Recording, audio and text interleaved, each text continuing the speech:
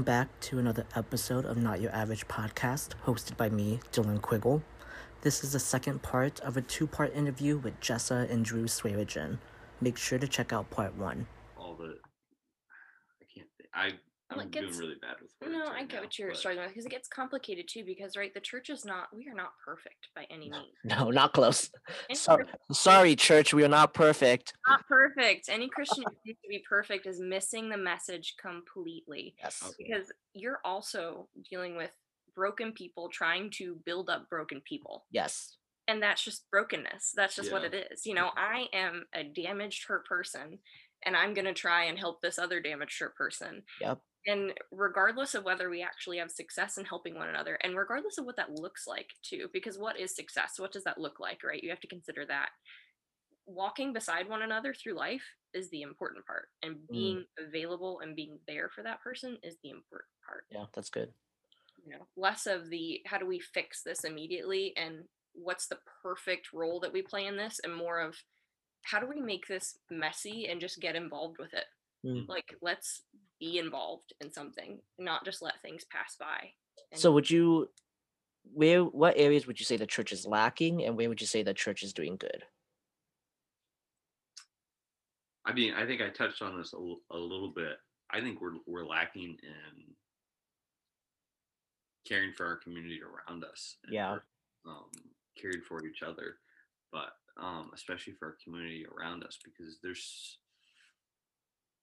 to me, this is one of the biggest things that hit me when I came back from just that, you know, I was only in Kenya for 3 months, but just coming back, realizing like how little we actually care, like the American church, how little we actually care for the people around us. Like, most people go to church on Sunday and then come home and go to their job, and yeah, you take care of people in your small group and your friends, but like where I live right outside of India. Like, I don't know anyone that went. Well, I can't say I don't know anyone. I do know people, but I knew very few people that would go downtown and volunteer and help out at like a soup kitchen, or like help out in communities that needed help, you know, when you're literally right there, and that's what we're called to do. Like, it just didn't, I don't know. I think we're missing the biggest part of our calling, in that we're not actually going out and physically trying to help widows and orphans and people that are impoverished and people that are facing social injustice. Like, we aren't actually, that we should be the ones leading the country in that. We should be the ones leading the way in that, and we're not. And it's really upsetting.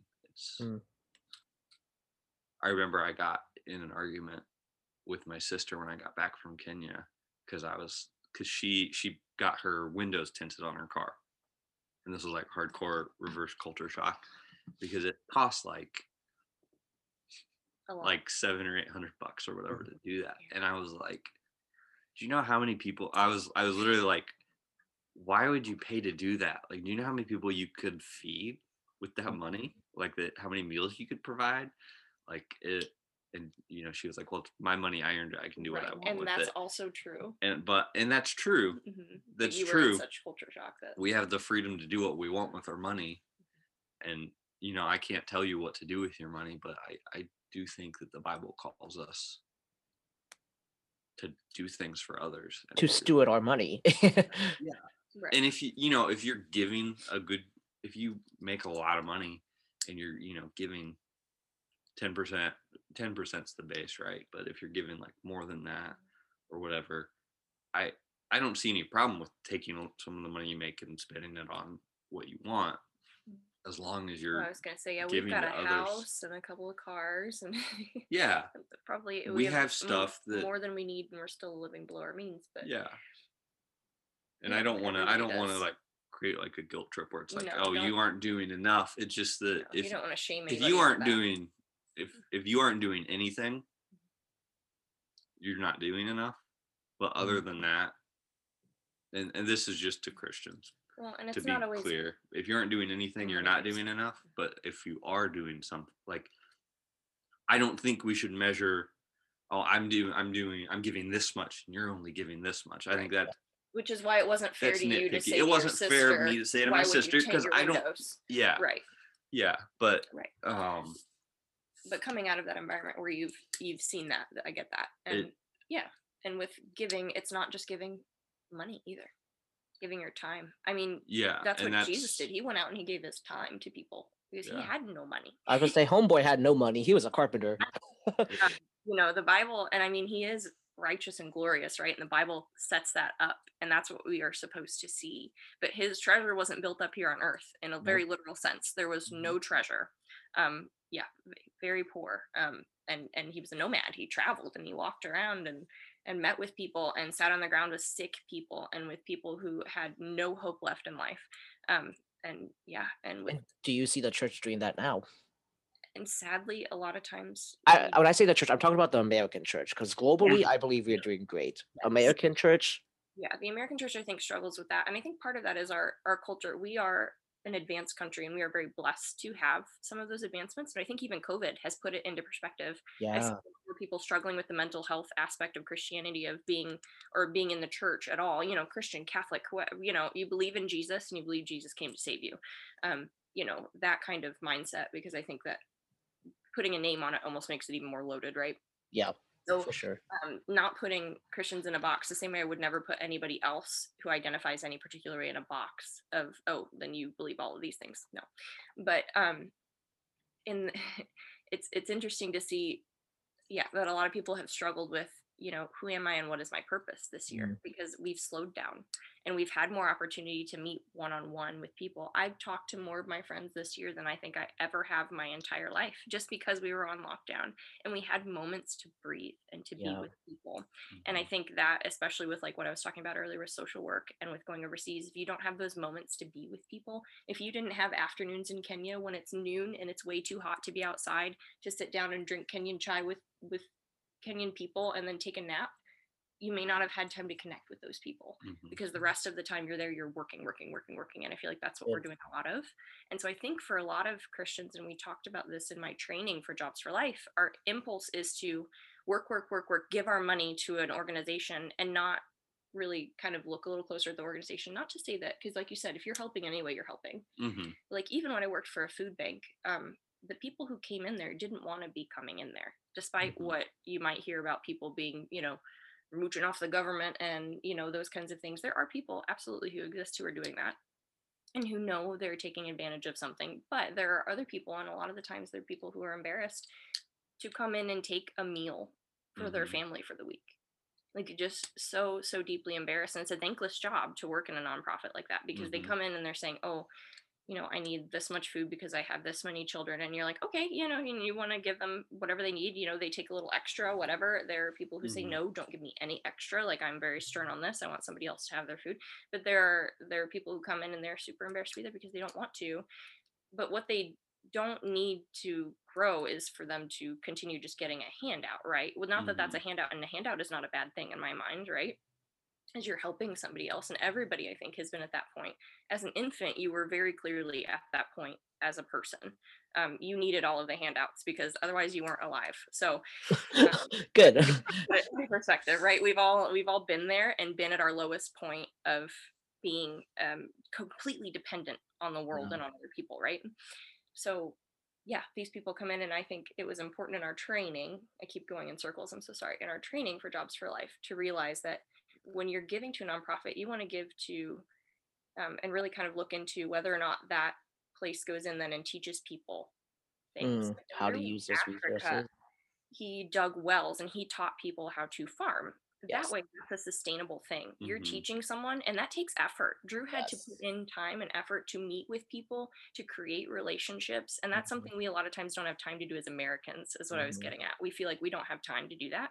So you get to meet with people and sit down with people. When mhm, I'm with students at the post, it's not important that, and they really don't care so much that they're getting a meal at the post. They would mhm, rather you sit down with them and they enjoy their time at the post, right? Like, and a lot of them, but not all of them, a lot of mhm, them.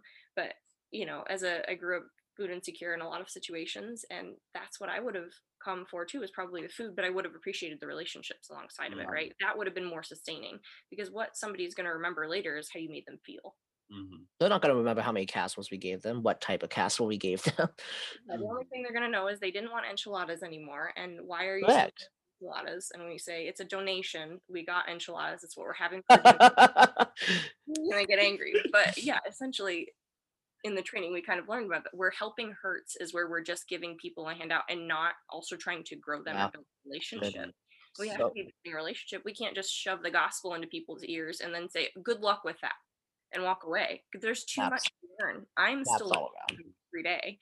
We can't just do that and expect people to be like, okay, I'm on board, and then read through some of the Old Testament stuff that no longer applies, right, but is still really important to the development of early Christianity, and say, oh, I've done some evil thing, and to think Mm, that they are just a crappy person, which is totally not true, Mhm. because a lot of that stuff is dated and comes with context. Like you wouldn't, I wouldn't tell you about my life without the context because you think I was crazy. You know, yes.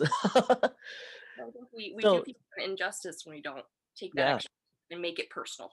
So Mhm. we're not just I promise we love the church, guys. We're not just trying to bash them this No, entire absolutely podcast. not. They're, So where has the church been doing good? ooh, I get it. sorry, I'm gonna let Drew talk because I've been She talking just so looked at long. me like, "Oh, you got to say this." I think we do good. We do.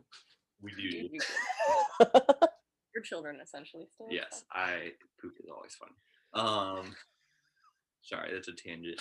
I think we do a Good. good job of loving each other and caring for each other, like internally to a Mm, degree.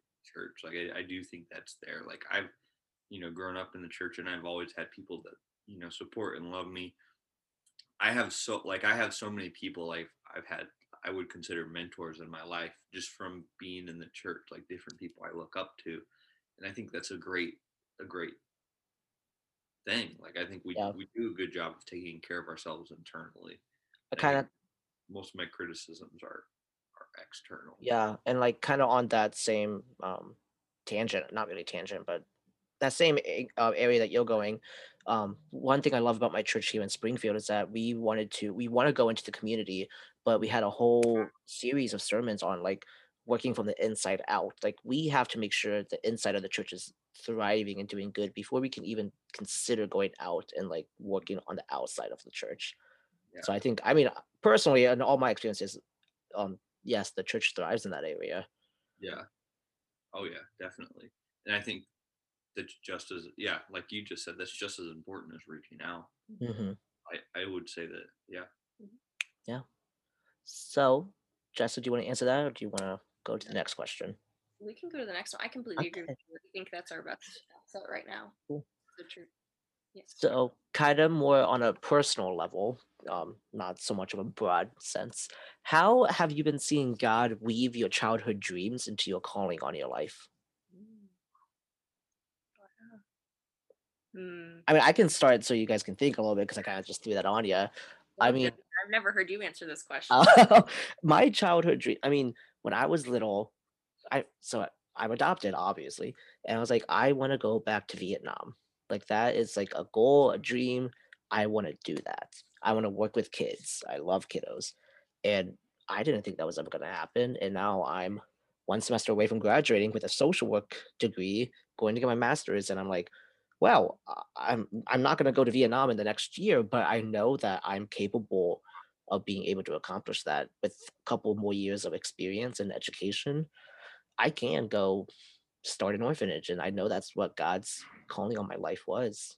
And the fact that he intertwined me wanting to go back to Vietnam and to build his kingdom over there is, I think that's awesome.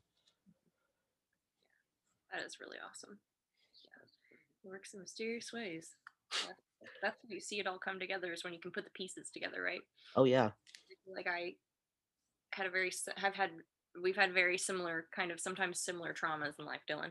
And we've talked about that, but living, yeah, living, we were very most of the time didn't have a lot of money. Most of the time moving all over the place, is never in one place for more than 2 years. So I didn't have much of a dream as a Mm, child. Like, if people asked you, what do you want to be when you grow up? Most of the time it was, oh, like a vet, or, I want to live here, or, I want to do this thing. But I was thinking ahead to the very next day. I was thinking yeah. the next moment. I wasn't thinking so far ahead as to dream, super, super far. But I know that going into college, like I told you, I had no idea what I wanted to do. I was like, I'll go into something that I know I can get into. And I wasn't good at math. I was not good at science. I used to be. And then you move enough times, you get out of one curriculum and into a new one, and you just oof. Mm. If you don't have Get a, lost. you get real lost real fast, Yeah. and tangents and cosines and um, uh, The, DNA. the American education system's a topic for another podcast. It is. It is. It really is. And I'm not to say that they necessarily failed me, because they didn't. I clearly made the most of what I was given. And that was, I think that was the Lord speaking into my life there, because I don't think I would have done any of that given the background and the stuff going on at home, if I hadn't already had that on my brain, like, oh, God has a plan for me. And I had no idea what that was. And I've never lived so much in that moment of whatever your plan is for me, that's fine, than when I was a child and I had to. Because now I'm like, okay, what's the next step? Like, tell me. Like, all right, I need to know. Like, I want to overplan. So I really should take a note for myself from childhood for that. But as far as dreams I didn't know I had, and plans God had for my life that were going to be so incredibly good, going into school and getting into my nonprofit program was insane. And I mean, it made a huge difference. It taught me so much about my own feelings in life and why things ended up the way they did, and taught me about the world. Being in a really good ministry while I was there also did that, and having a community more than anything. Because at the end of the day, what I'm not going to remember is the lesson I learned at my ministry group as much as I will the friendship that was built upon that, where we've taken those lessons and applied them to life together, and the friends I've developed there. And so I think God really spoke into that. I wanted to grow in my faith. I wanted to know more. I wanted to know why it looked different everywhere I went, right? I moved so much, and everybody, had a different opinion on all these different things. And I wanted to know why Christianity looked different in other places. And he gave me that opportunity to grow in that, right? I had little wants that grew into bigger things, right? And I met Drew. And before meeting Drew, I had maybe toyed with the idea of maybe I want to be married. And then decided, like, in high school, I really don't want that, and I don't want to be married. I don't want to have kids. I don't really want to be that in life. I just want to work, and then I want to only work and do that. And I wanted to go into, I did a lot of plays and musicals in high school. Once I was able to finally do that, I did everything that I could, from student council to plays and musicals to whatever else I could be in except for sports. Like, sports were the only contingency where I couldn't be in a sport. So I just ran like 6 miles a day to make up for that. But I couldn't be in a sport. But I wanted to go be on Broadway, and I was actually applying to AMDA in New York at the time that I was looking at colleges. And I think I applied there and to Purdue. I only applied to 2 schools. Which was, do not do that if you're planning on going to college. Apply to a lot of schools. The Lord was really looking out for me for that, because you should apply to a lot more schools. Heck Fill yeah. out the Common App and get into some schools, and let people come to you and say, we want you. Let the Grace colleges of everywhere say right now. Yeah, because they really do some reaching out, and they're a great school. No hard feelings to anybody who goes to Grace, because they're a great school, but they are loving in the way that they Okay, back on track. contacted me before anybody else. So anyway, college and school systems another thing. But so yeah, for this dream of getting married, when Drew and I started dating, I had all these doubts, and there was just this tiniest inkling of, okay, well, maybe this is going to be good for my life. And realizing just how much that has helped me get past a lot of feelings that I had left over from childhood that I did not realize I had is incredible.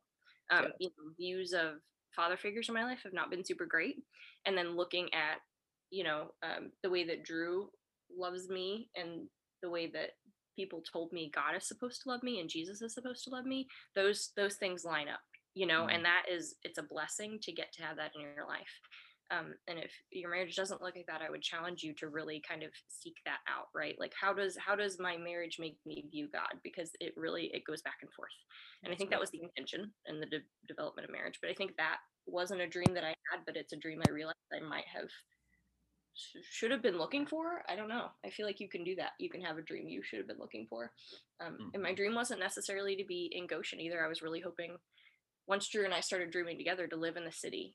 We had dreams of living on the canal in Indy and like being involved. And then coming here, realizing just how much slower life is, has been a blessing too. Like, I dreamt of big city living where it was go, go, go all the time, of having a career where I was constantly working and not having kids because I was constantly working. And then God said, boop, we're going to put a stopper on that. And we're going to put you in Goshen, and we're going to put you in what you feel like is small town America. And you're going to get to have good experiences and meet wonderful people. And you're I going to mean, grow. Goshen is small town America. I mean, we Um, sometimes we sit on the front porch and watch Amish horse and buggies go by, yeah. drive by our So house. Yeah. And you so- can mark the hour by them. We see yeah, one yeah, every I'm almost hour, on the hour. at least. Yes, but yeah, so he put a stopper on that, and I think that's been really sweet. And that was kind of a dream that I felt like was crushed for a really long time. That ended up being, oh, you just needed to redirect this, and you're gonna find the same kind of feelings here. Sorry, That's awesome. Just a question. I feel like that was very random. No, you're good. I'm still dreaming, so Yes. so that's still that's still to come. True. More info on that later. I think it's kind of a roller coaster to end up where I did today. I think one thing, You got stuck with me. first of all, I just want to say Jessa gave me way more credit there than I deserve.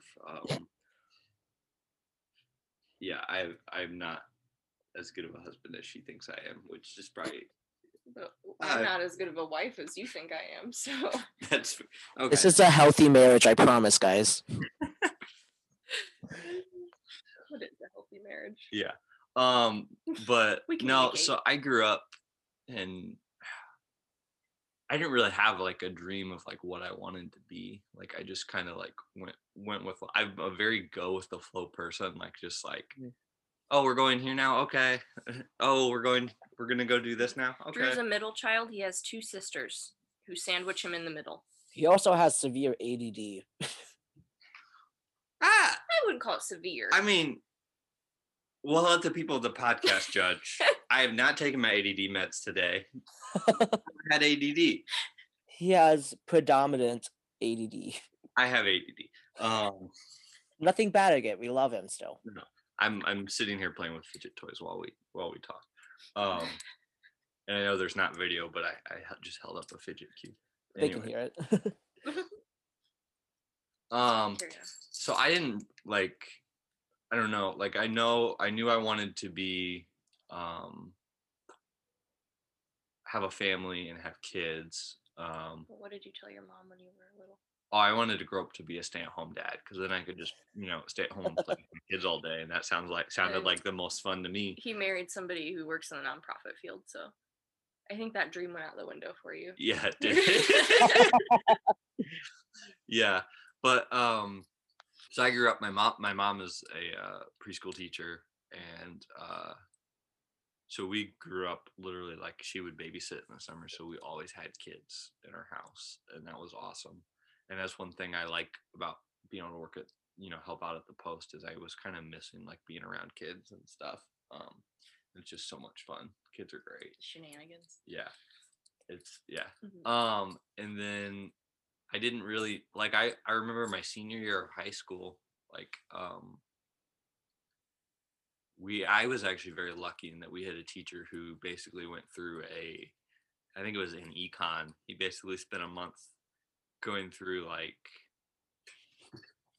basically a lot of the Jobs for Life kind of curriculum. It wasn't Jobs for Life, it was his own curriculum, but it was very similar. Like, what do you want to do in life? Like, and I don't know how he twisted this to be an econ because our careers are part of the economy, I guess. But it was like, okay, so what do you always really enjoyed doing as a kid? And like, what have you always enjoyed doing in your life?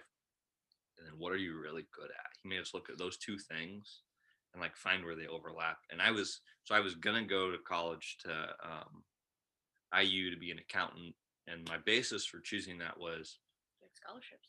Well, I did have scholarships, but that wasn't why I chose it. My Right. basis for choosing that was my dad's an accountant, and me and him are pretty similar. So I probably enjoy doing that and probably do that. That's the only reason I picked So that. That's an understatement. You're pretty similar.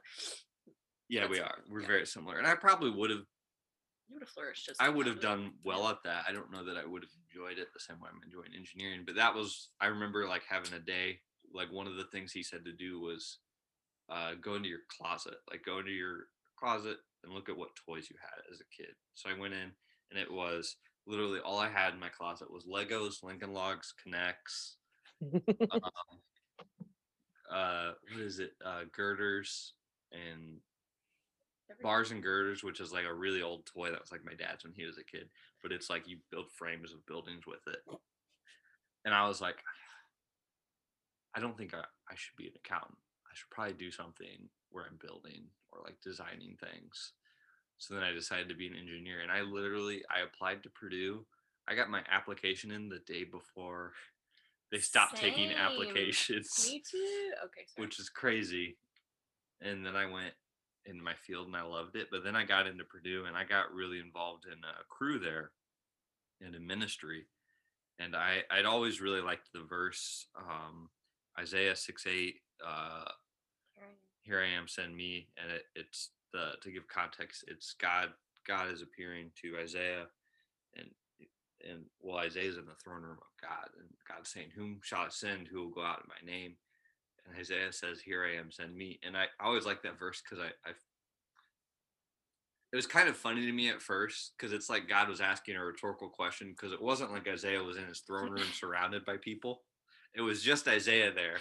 And God said, who can I send? Who will go out in my name? Like, me. And I feel like Isaiah. I volunteer as tribute.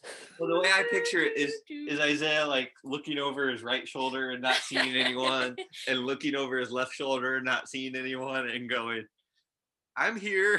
I guess. But I'd always liked that verse, and I got into college and got involved in crew and realized like I wanted to go out and do something for God, like that I felt called by him to go out and do something. And that's why I ended up doing my internship in Kenya, where we were drilling wells and teach people how to farm with the water and all that. And then I spent that summer on Guam working for a Christian radio station, which actually it's really cool. We actually broadcast into countries. I can't name any of the Okay, I was about to say you can't say anything. We would broadcast the gospel into places. Like I talked about earlier. Like we would broadcast. Where it's illegal to. Yeah, so we would broadcast to people who lived past countries that we weren't allowed to where you aren't allowed to send missionaries. If you look up where Guam is, you can maybe figure it out. Yeah. But we would broadcast, like, let's say we're broadcasting to South Korea, and radio waves, AM radio waves are pretty wide when you're shooting from Guam to that. So we would hit other countries too that maybe we weren't allowed to broadcast to, and that where you aren't allowed to send missionaries to. Tuning in. Yeah. Just happen on accident. You happen to be tuning in, and you just. Yeah. Awesome.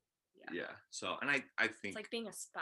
As far as like U.S. legally, we're in the okay. We didn't do anything sketchy, but I think other countries. And it's not illegal to. Before you incriminate yourself, no, it wasn't. I know. Because we're allowed to do. Yeah. We live in a free country, and Guam is part of the USA, and they live in a free country, and we can broadcast whatever we want. Yeah. Other countries may not be happy about that, but. Yeah. Right, but if it's important to you, if the gospel is important enough to your life, then you should share it with somebody else. Yeah, exactly. Right. And that was really cool. But then especially on Guam, first of all, I loved Kenya, but I realized like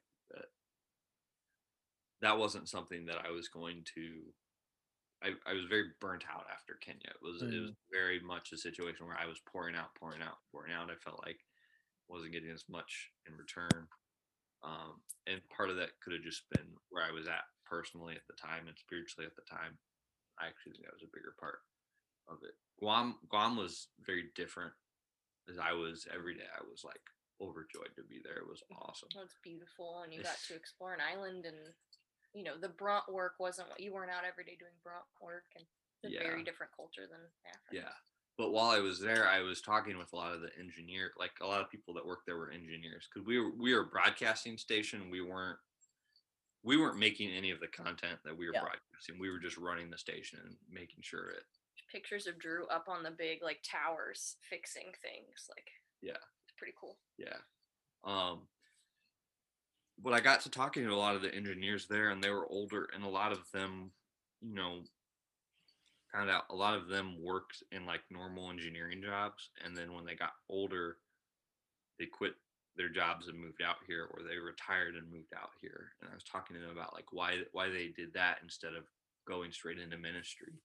And a lot of the things were like, in ministry, especially with like most ministries aren't equipped to train engineers. Like that's not like in a lot of ministries You have are really to have good at older engineers who've retired and gone out to train engineers. So they said that, talking to them, it seemed like it was a better option to go into industry and get a lot of engineering skills and grow in that, and that would better equip you to do ministry later on. And then there was also the aspect of like, and I've already hit on this, so it might be obvious, but I'm really passionate. I don't think the American church gives like I said earlier, like 10% is like the baseline what the Bible calls us to give. And there's a lot of people in the American church who don't do that, don't even hit that. And that's something that I'm really passionate about, because if we did give 10% and we gave out globally, if we sent our money out to places like Kenya, places like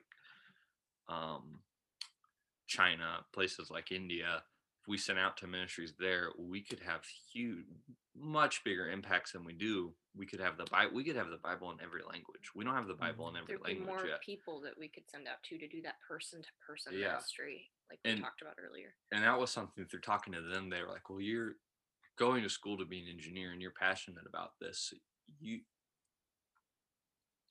Why would you not, take your degree, use it so that you could be one of those people that sends out money. Yeah. And this was a point of not contention for us, but we sat down and talked about this too when we started having these feelings and said, are we still in line? Because initially we both thought we're going to go into the mission field and be out in the mission field. Yeah. And especially in my case, I still feel like I am in the mission field, but it looks different. It's not me going. Yeah. And we sat down and said, well, should we still be together if our lives are not going on the same path? Yeah. And I think at that point we had both realized, we don't necessarily want to go overseas right away, or you know, do all of that right now. And we weren't feeling called to doing that, I think, at that point. So that was good for us. Sorry, that was a little tangent, but it was at that point where we had reconsidered our relationship. Yeah, it was. And very honestly sat down and said, if we're not supposed to do this stuff together, then we aren't. And then good day to you, sir. Yeah, but I feel like that summer, like God kind of shifted our view, both of our views, a little bit differently through separate experiences, and we were still in the same place when we came back, which was really cool. I went to Virginia that summer. Yeah. But I think the thing that hit me is like in the "Here I am, send," that verse about "Here I am, send me." What I get from that verse is when God puts something on your heart, He put it on your heart for a reason. There aren't other people to your right and to your left. Like, He put that something on your heart because He's calling you to do it. It's not, He doesn't put something on your heart because He thinks someone should do it. He puts it on your heart because He thinks you should do it. Yeah, that's good. And for me, the big thing on my heart big thing that really bothered me is how little the American church gives and how we don't support overseas ministries the way that we should. We don't outwardly give the way we should. Well, and you've been in the shoes of a missionary raising support. Yeah. And I had to raise $6,000 both summers that I went and did that. And that's for a punk college kid. For a college kid, that's a lot of money. Even for a not college kid, that's a lot of money. A lot of money. Yeah. It's a down payment on a house for some people. Yeah. I was giving up, most of my friends went to internships and made that much money. Well, and that affected later instead of your job. Asking for that much money, not coming home with nothing. And as an engineer, you don't a lot of times give up those internships. That's a lot of people really frown on you for that. And I mean, and it did impact your ability to find a job later, but you're here now and you're fine. You just have to work a little harder. God really put that on my heart, and I realized like that's on my heart because that's what God wants me to do. Is He wants me to be part of the solution of the problem I see. He wants me to have a career so that I can support overseas ministries and help them and grow them. So that's kind of with the prospect of maybe retiring to Guam someday, which I'm not opposed to. Yeah, that's awesome. Well, this went a lot longer than I expected it to, which is no, I'm not mad at all. I'm so happy about that. For context, I went over to their house for lunch once, and then Jessa left, and Drew and I sat at his kitchen table and talked for like another 7 hours.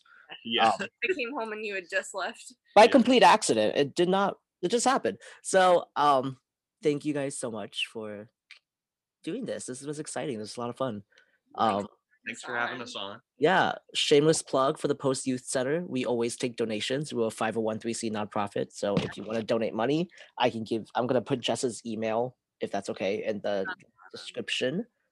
Website in the description. That might be better. I'll put the website in the description. I'll also put the link to Jobs for Life in the description. So if anyone's still listening an hour and a half later, which I hope you are, those will all be in the description. If not, hopefully you see them in the description. So thanks for joining, and I'll see you guys later. Yeah. Thanks for having us, man. Bye, Dylan.